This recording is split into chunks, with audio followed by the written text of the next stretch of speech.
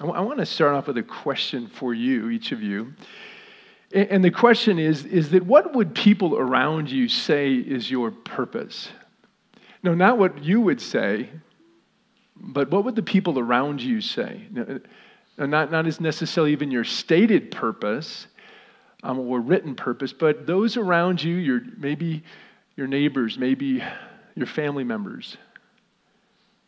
If you really push came to a shove and they said, well, Tom's purpose is, Dan's purpose is, what would it be for you? What would people say is your purpose in life, particularly your children? Because when it comes down to it, there's only so many things that really matter in life when everything is said and done. I just had a brother pass on Friday unexpectedly and down in Texas, and so I'll be going to the funeral there. And even as we're singing "Your Breath Is in," that God gives us breath, this last song, and I was just mindful of the reality of that none of us are guaranteed tomorrow, that life is short. And the reality that gets back down to is that what will our lives amount to? I had a group of young people, and I took them to a graveyard on Wednesday. And I said, just go around, walk around, look at the grave sites. And then I said, what's going to be written on your gravestone? What's your life going to amount to? What's going to be everything said and done? What's your epitaph going to be?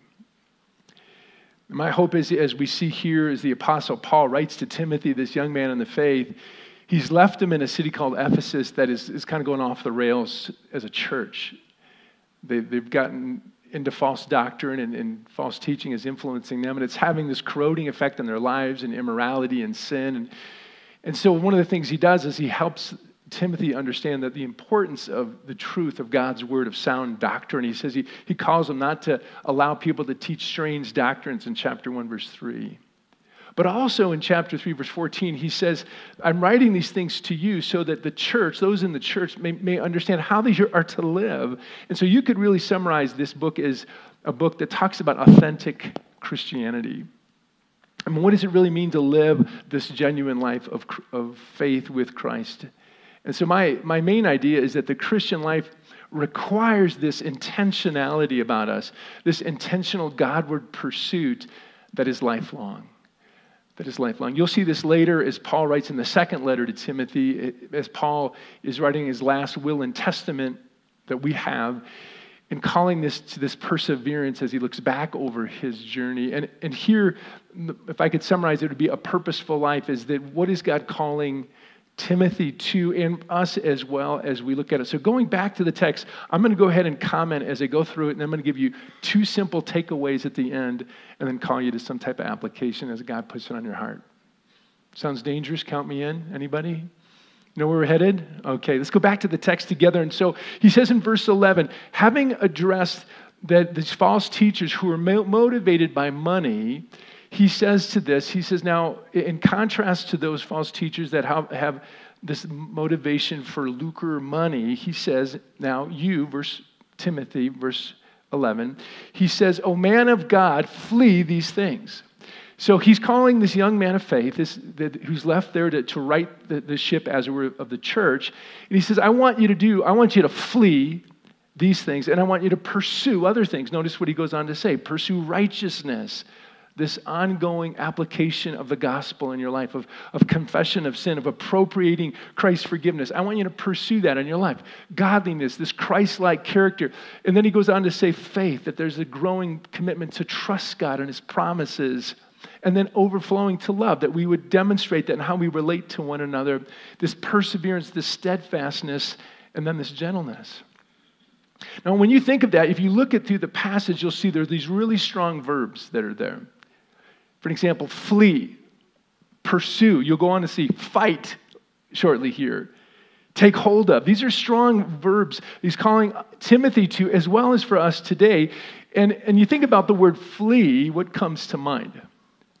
Flee, to flee something. It's not to walk away or to avoid. It's much more aggressive. It's to flee.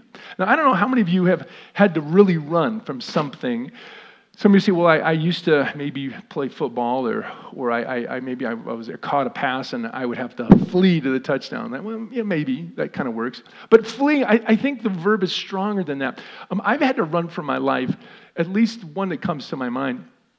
And I was in a community right around the lake called, right on the lake from Chicago, called Lake Niles, Michigan. And it was kind of depressed, a lot of racial tension, and somehow I got myself in a mess where I had gotten in a fight, and the reality of it is I didn't realize the network that this guy had, that I had fought. So that whole summer, I was fleeing.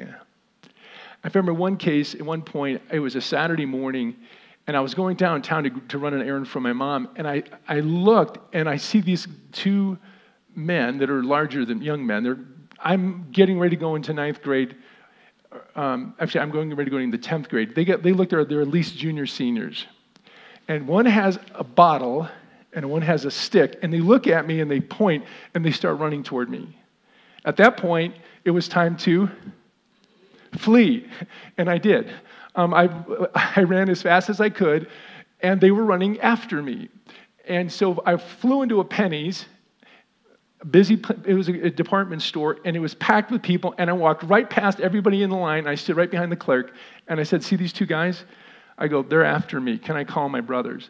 I'm the youngest of 5, the smallest of 5 at that point, and they escorted me home. They came and got me and kind of escorted me home. But I know what it means to flee. Well, it's that kind of language here. He's saying, I want you to be serious about fleeing sin in your life. And in the context of this motivation for money. This motivation. Now, I think really this could be encompassed when Paul wrote Timothy, all of the things that preceded it in the book, which talks about immorality and sin. So it's a general attitude I really think that could be applied to any sin that Paul had in mind when he's challenging Timothy.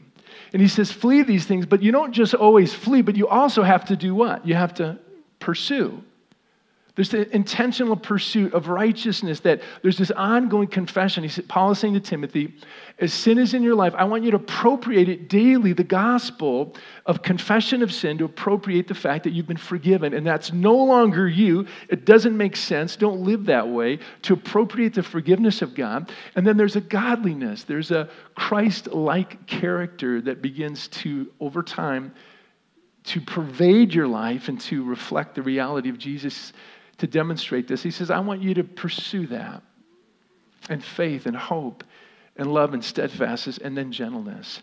And then verse 12, fight the good fight of faith. You get, again, this aggressive language, this intentionality. That how many of you have ever gone to a water park or at least know when I'm talking about lazy river? Could you raise your hand for me? Okay, so most of you, it's what it is part of the water park is this kind of a meandering, usually about as narrow as this stage, that kind of makes its way. It's about maybe 100 to 150 yards long, and it goes through the park, and there's a current that goes through it, and you get on the inner tube. You don't have to do anything, and you float, and thus, by not having to do anything, it's called what? Lazy river, because you don't have to do anything. And sometimes I think in the Christian life, I am tempted, and I think much like Timothy was here, is that, and Paul felt needed, inspired by God to challenge him, is to say, I want you to be after it. I want you to be intentional. I want you to fight the good fight of faith. There's this intentionality that's not just kick back and let God, life kind of attitude in life, but this intentional pursuit of God, this purposeful life. So he says, I want you to fight the good fight of faith. That is this call to fulfill what God has called us for, to take hold of eternal life. There's this grasping, this grabbing hold of to which you were called. As God had earlier reminded Timothy in this book, is that he's been called by God, as each one of us are, to know God, to love God, and then to reflect God to our generation, to our world. We're to make disciples that make disciples. We're to make disciples of all nations. And so he's reminding Timothy, as he has throughout this book, that Timothy, you're feeling tired, you're feeling a little bit, you're overwhelmed. He says, I want you to understand that there's this fleeing and this pursuing and this aggressive fighting. I want you to invest your life. I want you to be strenuously struggle by the grace of God to fulfill this taking hold of the eternal life to which you were called and about which you made good confession in the presence of many witnesses. I think that's what he's referring to as his baptism. And I think maybe his commissioning, it's also referred to also in the letters to Timothy about this laying on of hands of Timothy. There's this kind of formal recognition or ordination of Timothy. And so he's reminding Timothy of God's call on his life. And then verse 13. I charge you in the presence of God. So he's reminding him now who he is standing and serving. There's this accountability. Notice he says, I charge you, again, that aggressive language, I charge you in the presence of God, this intentionality, who gives life to all. So he's reminding Timothy that the very life that you have is who you serve. And God has given you that life. And I'm charging you before God that the very breath that you breathe, Timothy, the one who gives you that life, in his presence, representing him, I'm charging you before him, who gives life to all. And Christ Jesus, who in his testimony before Pontius Pilate, he says, made a good confession. And I think that's tying in the previous verse, this call to which he also made a profession, right? His confession in the presence of many witnesses. Jesus made also a confession before Pontius Pilate. He's reminding Timothy of who he serves. And he says to keep the commandment, here's the charge, to keep the commandment unstained and free from reproach, this unmixed. He says, I want you to discharge upon your life this call to not only flee and pursue, but also this calling upon your life to live for him, to serve him. He said, I want you to keep this unstained. I don't want you to find yourself distracted and drawn away, and I want you to be free from reproach. There should be no spot or wrinkle in your life until, he says, the appearing of our Lord Jesus Christ, which he will display at the proper time, he who is the blessed and only sovereign, the King of kings and the Lord of lords, who alone has immortality, who dwells in unapproachable light, whom no one has ever seen. To him be honor and eternal dominion. Amen. And he says, Timothy, it's before him I charge you. So Timothy, I'm calling you to this. Recognize that your life is not just a matter of lazy river lifestyle Christianity, but I'm calling you, Timothy, be very intentional, very purposeful about your life. Now, let's take a moment now. Two takeaways for you. Two takeaways as we consider. The first one is this, that the Christian life, when you think about this, the Christian life requires an intentionality about us. An intentionality. In other words, we need to be purposeful or intentional about our lives. Left to ourselves, we will miss the mark if it's just a matter of living for ourselves. So we have our fire insurance, as it were, for Christians, that hey, I put my faith in Christ. I know I'm forgiven. And then I'm going to sit back and I'm going to get in my inner tube of life and I'm going to go down lazy river. But instead, God's calling us to something very, very different here. He's calling us into Timothy as well, is to this pursuit of God, this intentional pursuit of God and his purposes for our lives. The language, again, is he says, flee, pursue, fight, take hold of, I charge you. It's this intentional, aggressive, as it were, pursuit of God. I know it's important for us to recognize in our lives that there's going to be a tendency to be lackadaisical, to unplug. And even as a pastor, I find myself at times being tempted to say, I just want to unplug. Yes, there's a place for recreation. Yes, there's a place for renewal, Sabbath renewals in our lives. We need those rhythms in our lives. But at times I find myself, I'm kind of getting numb to this. I just want to kind of unplug. I just want to get in my inner tube for a while in life. And yet God keeps reminding me over and over again is that even as believers, our lives should gain momentum over time, right?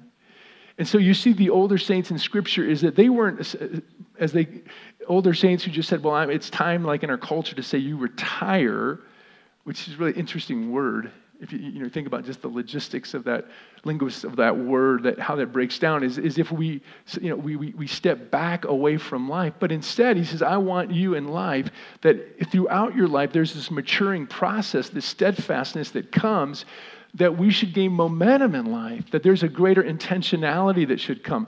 Yes, our energy may change. I get that. I've started to do CrossFit over the last couple of years, and COVID kind of set me back a little bit. So I've rejoined the gym the last 3 weeks, and I'm amazed that women that are half my size lift more than me. And I kind of like, what's up? And then I go, well, I guess I'm getting a little older too, you know. So I give myself a little allowance, and then I'm like, man, go girl, go. I mean, that's like incredible. I mean, they're half my size, a lot of energy, and yet it reminds me that even though my body, it doesn't quite have the same energy level it might have had when I was 20, there should be a growing intentionality and purposefulness about my life. That people should be able to look at our lives the older we get with a sense of understanding that this person understands what it means to walk with God, to trust God, to believe in God.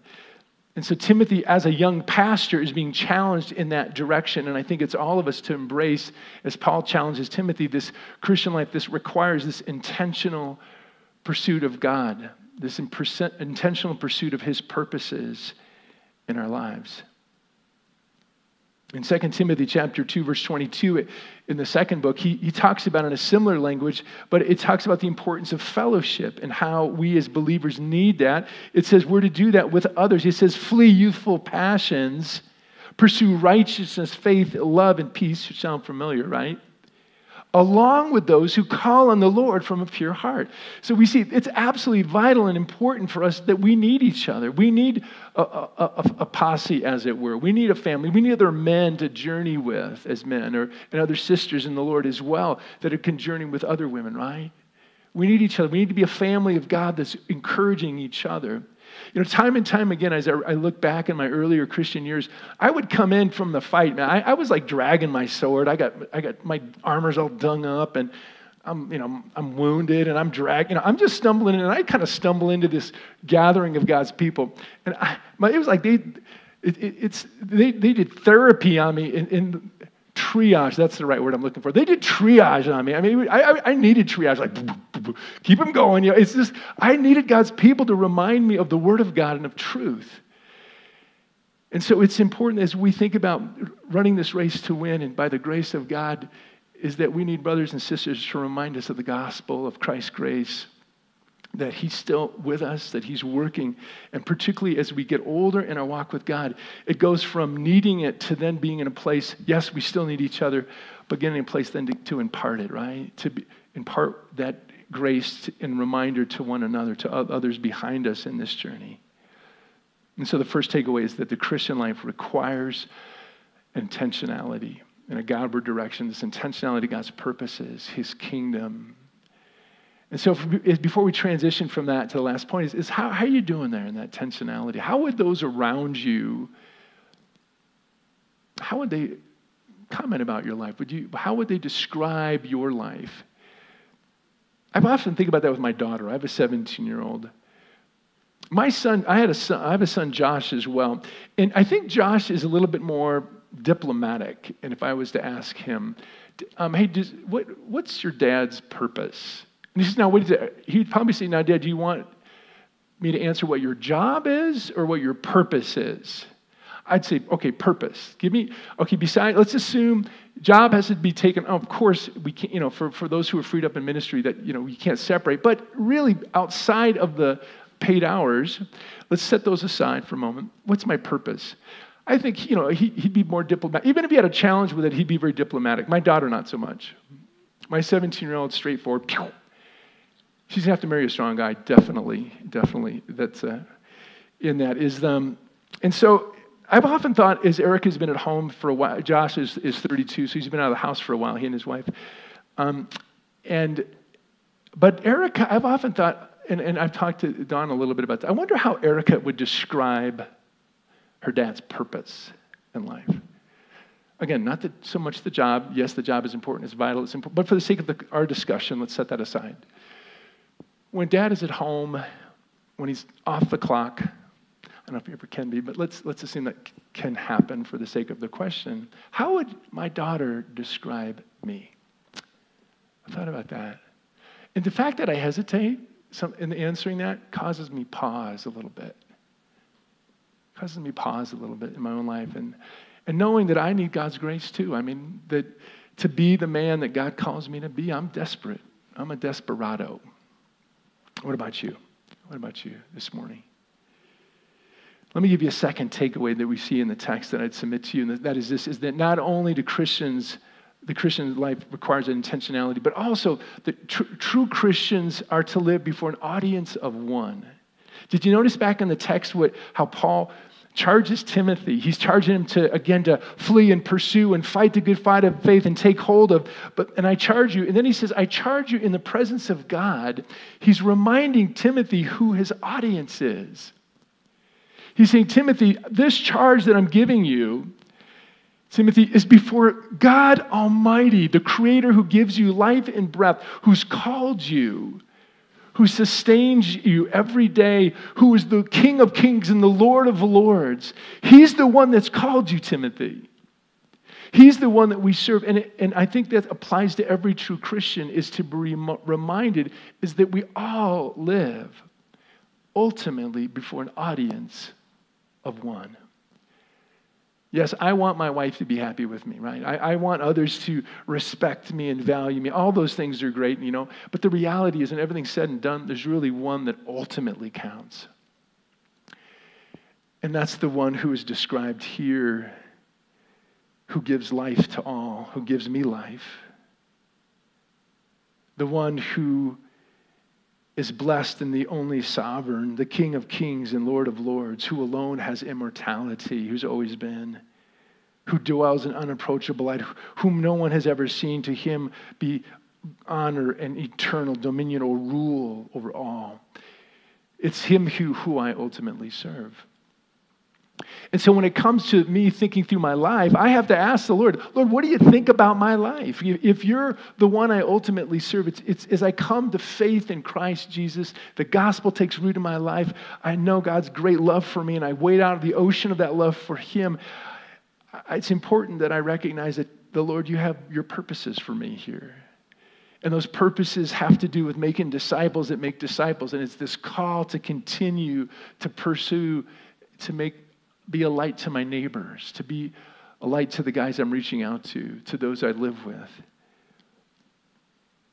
Because again, he says, who gives life to all.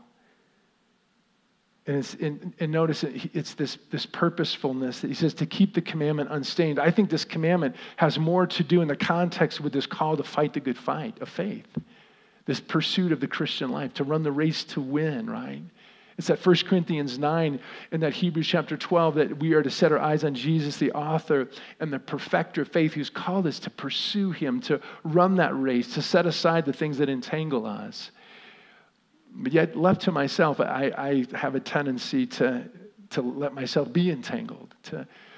The picture there in Hebrews 12 is to lay aside the encumbrances and the sin which so easily entangles us, fixing our eyes on Jesus, the author and the perfecter of faith. But sometimes, I want to kind of run in a robe, The point there in Hebrews is that it's to lay aside the things that are kind of floating around and that are peripheral and they're just extra baggage. And yet, the writer of Hebrews calls the listeners there is to set those things aside. And God calls me continually to be one that's looking at my life to say, God, what do you want me to set aside? Lord, how can I fight this good fight of faith? How can I take hold of this without stain or reproach? And when those things do happen, and when I respond wrongly to my wife or frustrated, or when I find myself in a situation where I choose to not honor God, but choose to honor Tom, is I need to be one that confesses, that God brings that to focus in my heart, is to draw upon the forgiveness I already have in Christ, that never runs dry, but to acknowledge that, God, that's not how I am to live.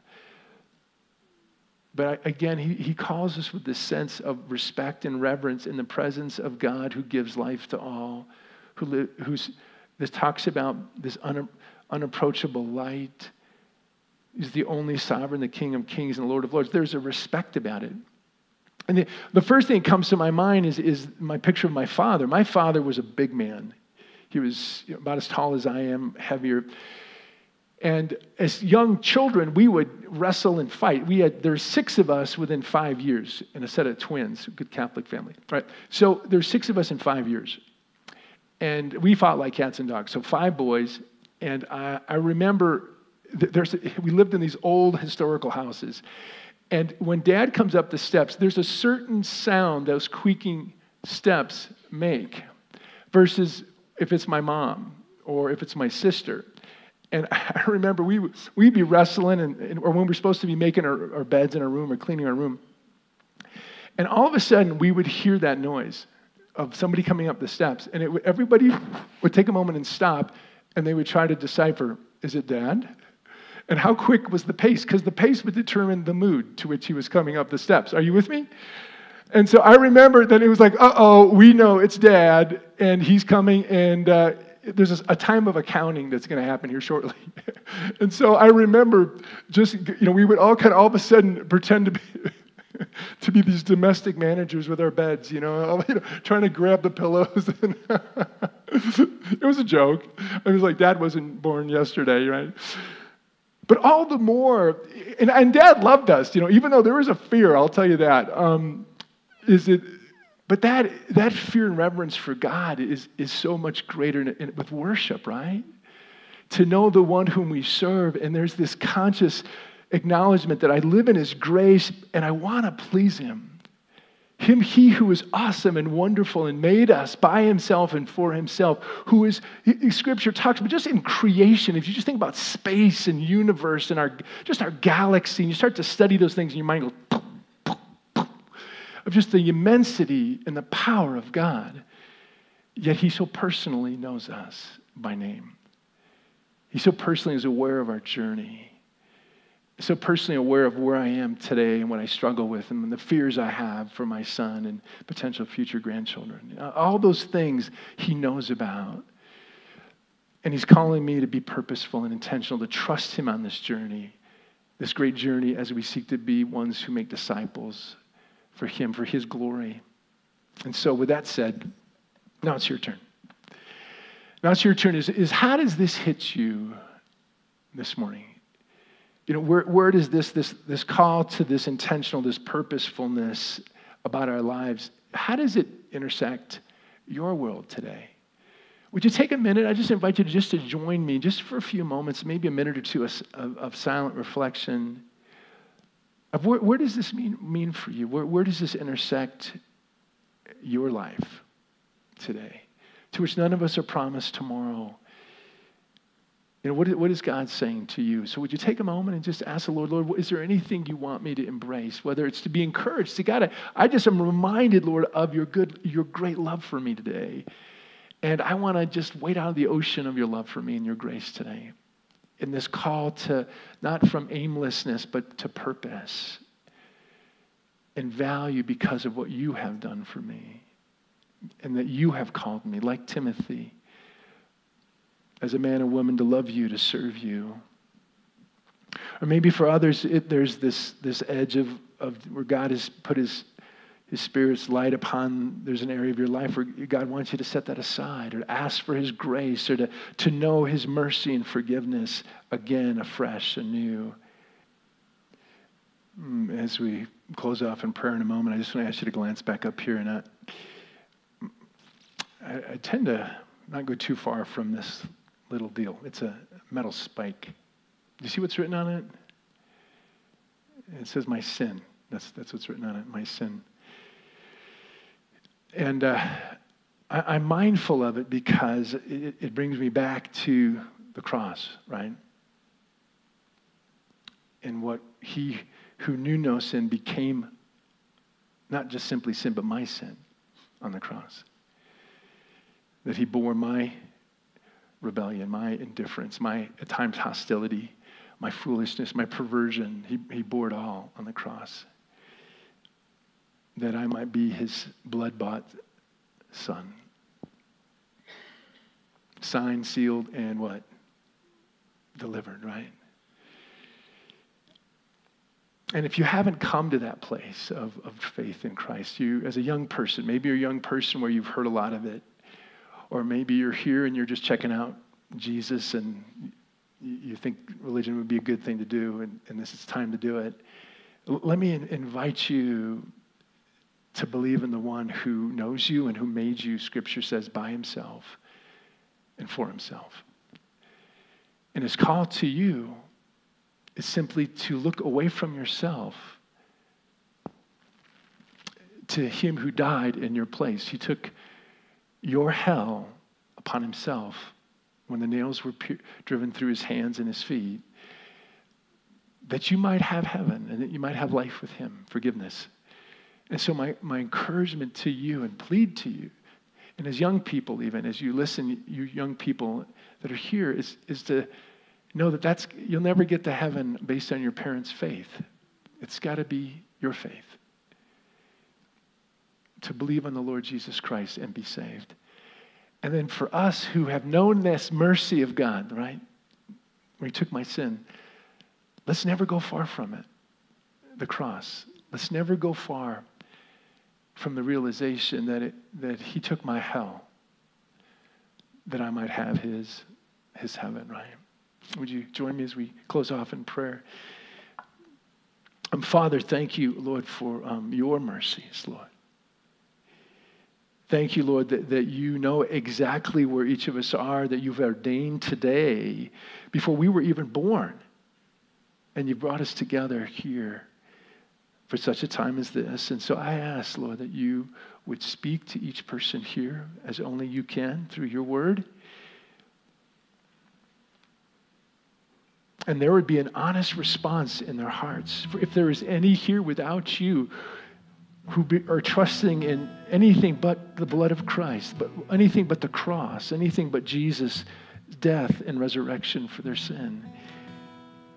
Not religion, not church attendance, not a good life, not moralism, not effort, but if there's any that are trusting in anything but Jesus, would you, Lord, convict them of their desperate need for him.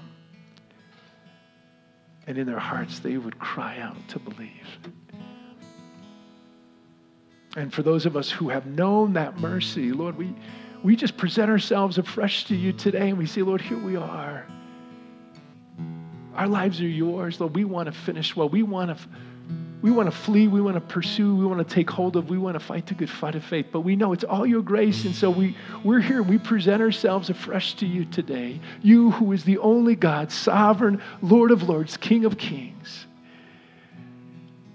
We say, here we are, Lord.